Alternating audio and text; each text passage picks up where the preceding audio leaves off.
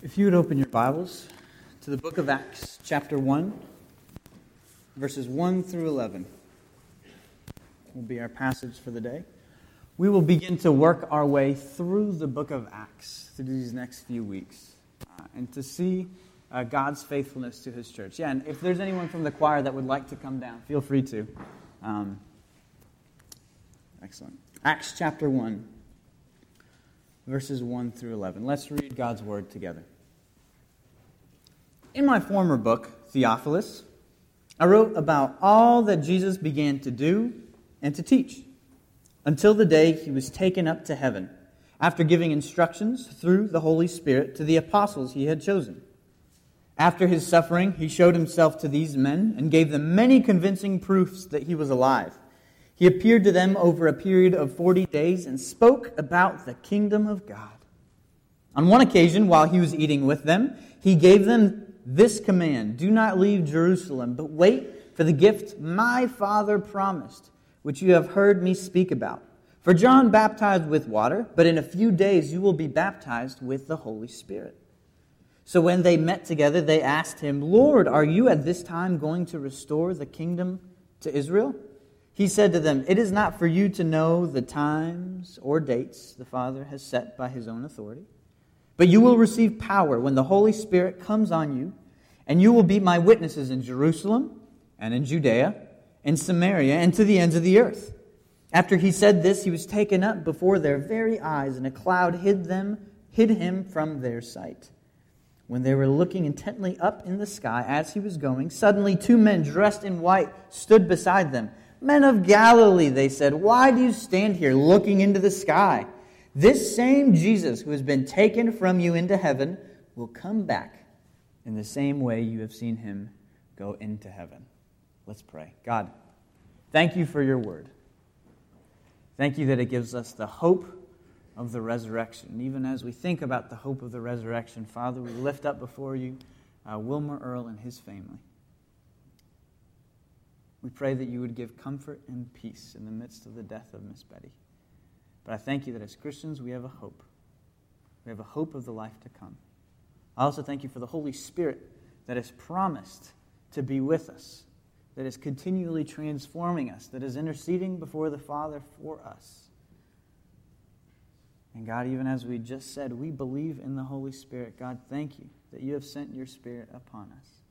I pray that we would be witnesses to the world until the return of Christ, in whose name we do pray. Amen. Please do keep your Bibles open as we look at this passage, but the key word, not just in this passage, but in the book of Acts, is the word witness. You may have picked up on that. I was saying it a few times with the children. The word witness actually comes from the Greek word marturos. Now, I avoid doing any Greek stuff in here because who cares, right? There is one reason. The word marturos has become the word that we speak about today, martyr. It's the exact same word, just a transliteration in English of the Greek. So when we talk about a martyr or someone who dies for their faith, we're actually talking about the word witness. Is somebody who witnesses, or in some senses, someone who gave the ultimate witness. Now, at a basic level, a witness is someone in a courtroom, hence the title of the sermon. It's somebody who saw something occur and who stands up and testifies or bears witness about the occurrence. At a more complex level, it's someone who stands up for the truth. But let me ask you this. Would you be willing to stand up for the truth even if your life depended on it? Are you betting your life on that truth? In the Bible, in the early church, and even today, martyrs are those who make the ultimate witness to some sense, who are willing to stake their life on the truths of Scripture, who are willing to bet everything that this is true. In the 2nd century, there's a group of Christians that lived in France. They called it Gaul, but they lived in this area of France. And this is a historian that wrote about the time period. This is what he said. The government was starting to collect Christians and was starting to kill them because they believed in Jesus Christ. And so what this historian writes is he said the most effective members of 2 churches, and the distance of the 2 churches is about Clover to Bethany. So even if you want to imagine these 2 churches, the most effective members of 2 churches and their pastor, Pothinus, were burned. Their bodies were burned. Their ashes were swept into the river to erase their trace on the earth so that no one would ever remember they had even existed. Why? Because they had stood up for Jesus Christ. But it's amazing because the author, this historian, goes on to describe the fact that not only did their witness continue, but we're still talking about them today. And not only are we still talking about them today, those ashes that were swept up, that didn't stop the resurrection because several of the things, these bodies were going to have resurrected bodies. And that was one of the promises that they held to, was the life to come. You see, in all of these stories, we're going to see stories like this in the book of Acts and in the 2nd century and even today. There's 3 main things that they bore witness to. The first thing is the resurrection of Jesus Christ. Jesus really died and Jesus really rose from the dead. It really, really happened. And we are staking our life on the fact that it actually happened.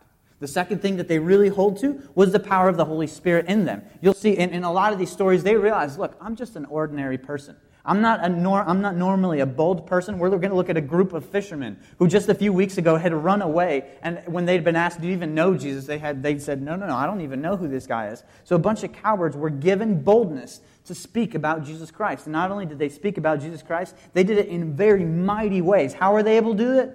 Through the power of the Holy Spirit. And lastly, the hope of the second coming. You see, this life is not all there is. And whether it was these martyrs in the 2nd century in France, or whether it's today, or whether it's these Christians in the 1st century, just a few days after Jesus died and rose from the dead, they cannot wait for Jesus to come back. And so everything that we do, everything they do, was eagerly saying, yes, Lord Jesus, come soon. Why were they able to do this? Why were they able to be bold? Because a group of witnesses, for example, their grandfathers, had seen Jesus, had walked with them. And so these grandfathers had told the fathers and others about Jesus Christ. And these fathers had told the children. And by the time you get to the 2nd century, that's sort of the 4th generation of people. And so eyewitnesses had talked and told other people and had passed along the word about who Jesus was. They had written down accounts. If you look at the 4 Gospels, these are the stories of what Jesus said and did. And so they were able to stand up for the truth. You see, the witness of the apostles is informed by the same proof that drives the church today. Now, the book of Acts was written by a man named Luke, and you may think I've heard that name before. That's because Acts is part 2 of the story. The book of Luke is part 1, and this is how it starts. I want you to listen carefully. This is Luke chapter 1, verses 1 through 4. Many have undertaken to draw up an account of the things that have been fulfilled among us, just as they were handed down to us by those who from the very first were eyewitnesses and servants of the word. Therefore, since I myself, Luke, have carefully investigated everything from the beginning, it seemed good also to me to write an orderly account for you, most excellent Theophilus, so that you may know the certainty of the things as they have been taught. So Luke had heard about who this Jesus was. He had met with the people who had actually walked with him. He had written them down. What's amazing, if you read the book of Luke, he leaves the time of the day, or he leaves the name of the city, or sometimes even the gate or the street. He gives specific examples. He's actually, people have called him one of the historians of the New Testament because he gives specific facts so that people can, and names of people. And he's sort of saying, and doing this, he's saying, go talk to so-and-so. He attends your church. He was there. He saw it. He organizes these eyewitness accounts. And when we look at the book of Acts, it shows a critical juncture. You see, before this, you have the ministry of Jesus. After this, you have the ministry of the church. Before the book of Acts, you have the Old Testament people of God who would look forward to the promised Messiah. Then you have the promised Messiah. And then afterwards, you have the New Testament people of God. That's us. Where it's not just the nation of Israel, but it's people from all tribes, nations, languages, and tongues, even English. And so what were these first churches like? Have you ever asked that question? What were these first churches right after Jesus went back into heaven? What were they like? How did this message, the Gospels, get from there, Jerusalem, and then to the whole Roman Empire, to today, in Clover, South Carolina? How did we get it? The setting of this book, first of all, is in the Roman Empire. That was sort of the historical setting. But geographically, the beginning of this book, it's going to spread out all over this Roman Empire, but it starts in Jerusalem. They're there in Jerusalem. And the date, just 40 days ago, Jesus died and rose again in this very city. So people are talking all about it's still the talk of the town. They're talking about this guy, Jesus, who had just died. And so they're there in Jerusalem right after Jesus died. What's going to happen next? and they're anticipating it. And if you look at the first three verses, first you will see that they are witnesses of Christ's resurrection. Now, there in that first line, you see that the name Theophilus comes up. The word Theophilus just means lover of God. So there's some debate. Some people think this was actually a person. I would have loved to name one of our children Theophilus. It never would have gone over with my wife. But some people think that it was an actual person. There's other people that think that this was just written to the people of God. And that he gives this, do you consider yourself a lover of God? Well, then it's for you. It's to a general audience. So either way, literally, this book is meant, Luke was writing it not just for one specific person, but for anyone who would call themselves a lover of God. That's us today. That's why we came together. And if you look there in verse 1 at the very end, it talks about all that Jesus began, he wrote about all that Jesus began to do and to say. Calvin calls this the holy knot of Christ's work. You see, when we think about the Gospels, not only do we focus on what Christ said and the words that he said, but also what he did. And I want you to think about a true teacher. When a teacher, a lot of times when we think about a teacher, we think about somebody who stands up and talks and we learn and yeah. But when you think about the lessons that you really learned, that really stuck with you, was it because somebody stood up in front of you and just spoke? Or was it because they showed you how to do it? And they did it with you. And they made mistakes and they were willing to admit it. And they walked alongside you and they showed you. When it comes to Jesus, not only did he speak great things, but he did great things. And we're going to see that the disciples, the apostles, actually begin to follow his example. Not only preaching the word, but also loving the people around them. There's an emphasis on God's word, and Christ's deeds. But also, we have this ascension, or Jesus being taken up. In verses 2 to 3, it talks about how Jesus was taken up into heaven. Here's what's interesting. This, in the book of Luke, in the book of Acts, so the person of Luke is the only person who wrote down Jesus going up into heaven. At first I didn't believe that, and I went back and looked at it, and it's actually true. Luke is the only one who records Jesus going up to heaven. And it becomes one of the most essential parts of his book. Why? First of all, in verse 3, it talks about how Jesus gave many convincing proofs that he was alive. Jesus was proving to him not only that he had died, but that he was truly alive. How did he do this? I want you to think back. After Jesus rose from the dead, what are some of the things that he did? He walked with them. Think about the story of the road to Emmaus. He walked with them and was talking with them. Not only so, but he tried to prove that it was a real body. What? He ate with them. And he stayed with them. And how long did he stay with them? Not just a couple days. He gives a specific. He stayed with them for 40 days, walking, talking, and doing once again. And Jesus knew that he was going to go back up to heaven. And so in some senses, these are the last words that he gets to talk to these very close friend of his. And he knows that after he goes back up to heaven, it's sort of like pushing the ducklings into the pond. It's kind of, they're on their own now. And what are the last things that he talks about? If you look at this, what did he talk about? He talked about the kingdom of God. What does that mean?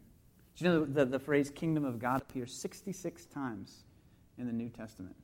This is one of the major themes of the whole Bible. Why would he talk about the kingdom of God? What do we pray? Thy kingdom come. You see, all of a sudden, it's not just about this world. It's not just about this earth. It's about something that's coming later. And so, and in the same way that Jesus teaches and heals and helps and cares, we're going to see in the book of Acts that his disciples begin to teach and to heal and to help and to care and to show love. In the same way that we're going to see, we saw that Jesus rose from the dead, we're going to see his followers are going to talk about that. And they say, you know what, one day we too will rise from the dead and we will live with Jesus forever. The example that Jesus set, we get to follow that example. It will be years from now, but God has promised that this life is not all there is. And so they realize that they are following Christ's example. In verses 4 through 8, we also have the witness of the Holy Spirit. Now, the Holy Spirit has been promised throughout all the Bible. If you look at, for example, Joel chapter 2, there's a promise. And we're going to look at that in 2 weeks. Spoiler alert. We're going to look at Joel chapter 2 and this promise of the Old Testament and how it's fulfilled in the book of Acts. But also in the book of Isaiah, we just read from chapter 44 and in 32. It promises that the Holy Spirit will come upon his people. What does that mean? Then when Jesus came onto this earth, he said, look, I will not be with you forever. But in John chapter 15, he says, when the Counselor comes, whom I send to you from the Father, the Spirit of truth who goes out from the Father, he will testify me. And you also must testify, for you have been with me from the beginning. Not only is it promised in the Old Testament, but Jesus promised He would send the Holy Spirit. And even think about baptism.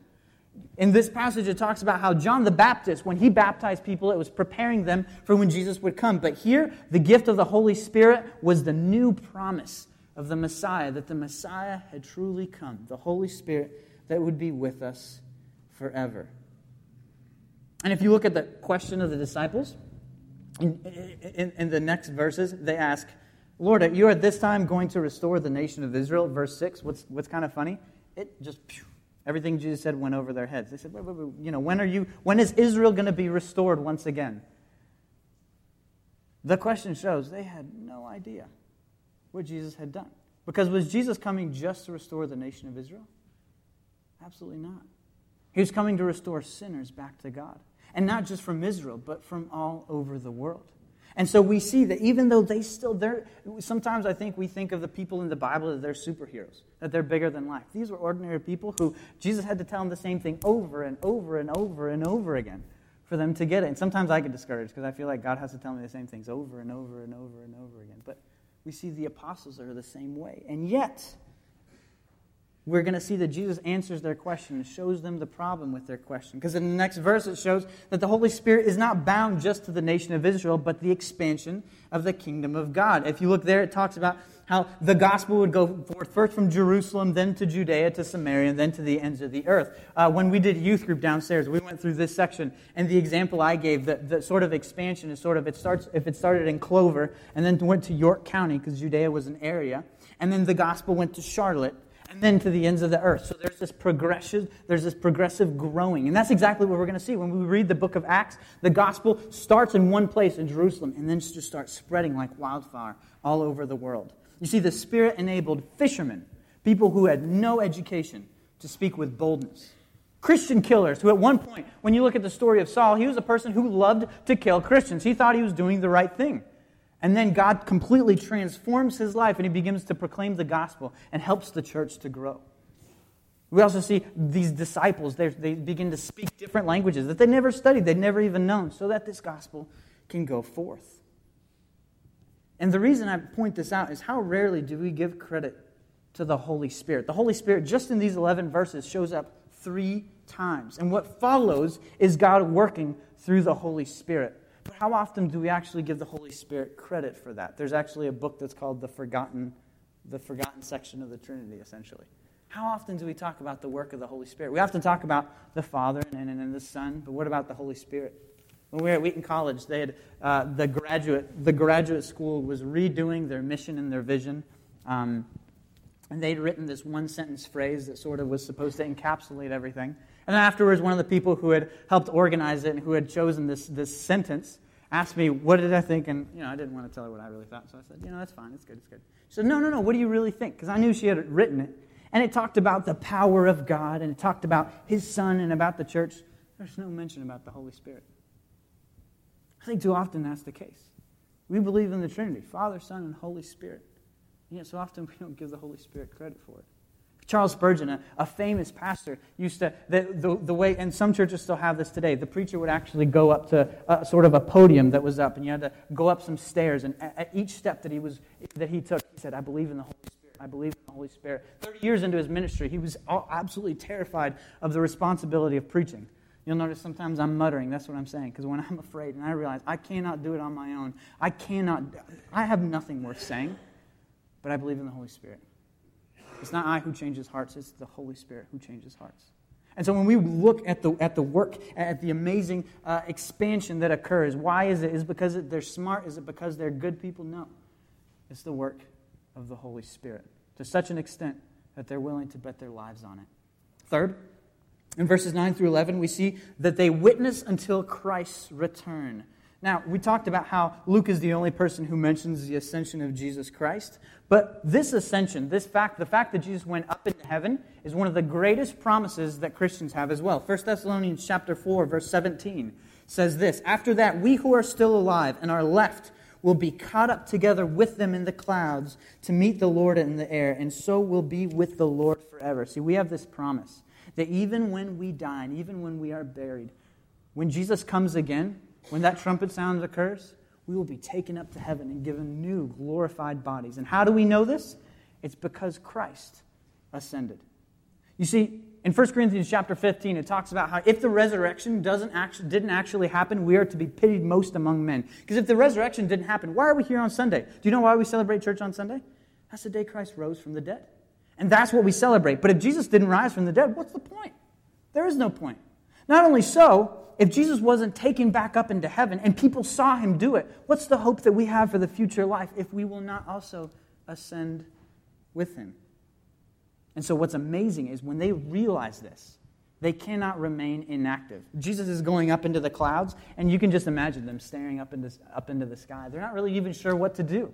But the text talks about how these angels come and say, don't just stare up into the clouds. They call him to wait and to remember. And Luke chapter 24, verses 44 to 49, kind of gives another little peek into this view. And it talks about how Jesus opened their minds so they could understand the Scriptures. He told them, this is what is written. The Christ will suffer and rise from the dead, and on the third day, and repentance and forgiveness of sins will be preached in his name to all nations, beginning at Jerusalem.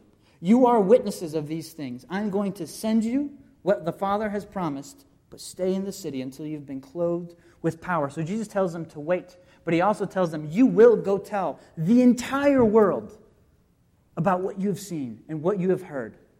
Make sure you tell them until I come again. They are called to be witnesses until Christ's return. And you know what? They were. I want you to flip to the last page of the Bible. Take a look at the last page of the Bible. In Revelation chapter 22, verse 20. These are the words of John the Apostle. And the way he ends the book of Revelation is absolutely beautiful. If you look there at verse 20, he says, he who testifies to these things says, yes, I am coming soon. Amen. Come, Lord Jesus. Everything that's written in this New Testament was an eager anticipation for when Christ would come again. They were expecting it to happen tomorrow. But 2,000 years later, it still hasn't happened. What's amazing is Jesus told a couple parables in Matthew chapter 24, and he gives two examples. There's the example of the people who were expecting Jesus to come tomorrow, and so they didn't plan ahead.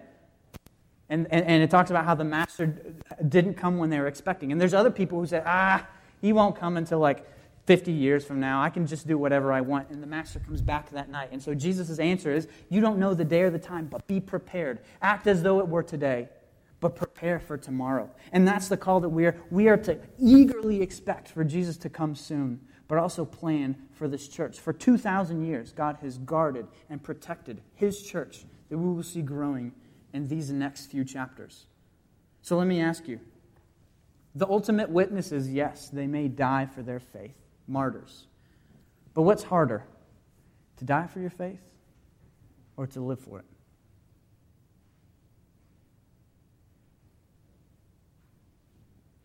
And I think I mean that. Would you witness in the same way if you were to, if your life depended on it? Would you stand by your faith? But then on the flip side, if you had the freedom and the ability to stand by your faith, but you were going to face persecution and difficulties, would you still stand by your faith with the same determination in the long run? So what I call you, I encourage you, first testify, be a witness. Share your testimony. Do you realize that God has given you a miracle by transforming your life? Do you tell other people about that miracle? Do you tell your children about that miracle? Do you tell your parents about that miracle with those at the store, at the grocery store, with those at work? Do you tell them? Do you testify? Do you bear witness of the fact that God changed your life? You are a different person. Secondly, do you testify? Are you a witness? Do you share your testimony with your family, with your kids? Do they know that you became a Christian, how Jesus changed your life? Do you testify? Are you a witness to yourself? What do I mean by that? In seminary, they used to tell us, preach the gospel to yourself daily. Do you remember God's faithfulness through the years? Do you recall how much he's changed you and how much he's promised to change you? When you read God's word every day, do you feel a sense of gratitude for his care, for his love, for his faithfulness? Does that draw you in? See, sometimes in the midst of times of difficulty, when I get afraid, when I get overwhelmed, the best thing I can do is look to the simplicity of the gospel. Because the simplicity of the gospel and the beauty of God's faithfulness makes me remember That these things that are just stirring around immediately around me are just a tiny picture. This past week during the preparations for Vacation Bible School, if you ask any of the volunteers, so much has gone wrong. We've had more hospital visits this week than the past week combined, just with our kids. Satan is really excited about messing this next week up. But you know what's amazing? If you take a look at it in the grand perspective, God has an incredible plan. And I can lose it in the car. But if I take a look at it from the big perspective and realize that God is working, for some reason God is using our families to reach out to the city of Clover, to witness, to bear witness to what He is doing. You see, we live in a country with liberties where we can share our faith. In the country where I come from, where I was born in Colombia, people are persecuted for their faith. So what my dad would do, he would teach pastors, but these pastors were teaching others who, when guerrillas, I don't mean the animal, I think it's a leftist group, would come to church members' group and ask them, force them to plant cocaine on their land. They would say, no, it's not only is it illegal, but I won't do it because this is causing suffering of others. They would kill their families. They would burn their farms, and then they would do it anyways. They tried to stand up for their faith, and people were being killed in Colombia. In the country of Yemen, we had next-door neighbors when we were at Wheaton who had to run for their lives. They barely made it out alive. In fact, their teammates were killed, but they made it out alive. They were missionaries there trying to share the gospel of Jesus Christ. We have freedom in this country. Do we take advantage of it? Do we witness? Do we testify? Would you bet your life on this faith? The book of Acts tells us the story of those who did. So my desire, as we go through these pages, is that God would transform our hearts and God would show us that He has been faithful to His church, but also call us to a higher level of witness, that we would be intentional. We would just wait for those opportunities, but that we would eagerly look for them, try to make those opportunities to tell others about Jesus Christ. Let's pray. God, we thank You for this day. We thank You for those who bore witness to Your faithfulness and to Your goodness. Father, we thank You for the hope of the resurrection. Thank You that You have promised that because Jesus rose from the dead, we will rise once again too, and will live with You forever. God, I thank You for the Holy Spirit. God, I don't have boldness on my own, but I thank You for the Holy Spirit that has not only given us boldness, but has given us the words to speak. I pray that when we sit down and pray on our own, when we read the Bible, when we do it with our families, that we would eagerly desire to be shaped and prepared to share the gospel with others. God, thank You for the hope that You have promised to come again. God, I thank You that this life is not all there is. This life is full of pain, full of death, full of disappointment, full of grief and discouragement and despair. Yet, God, You have promised a life to come. Teach us through our words and our actions that we would share the love of Jesus Christ, in whose name we pray. Amen.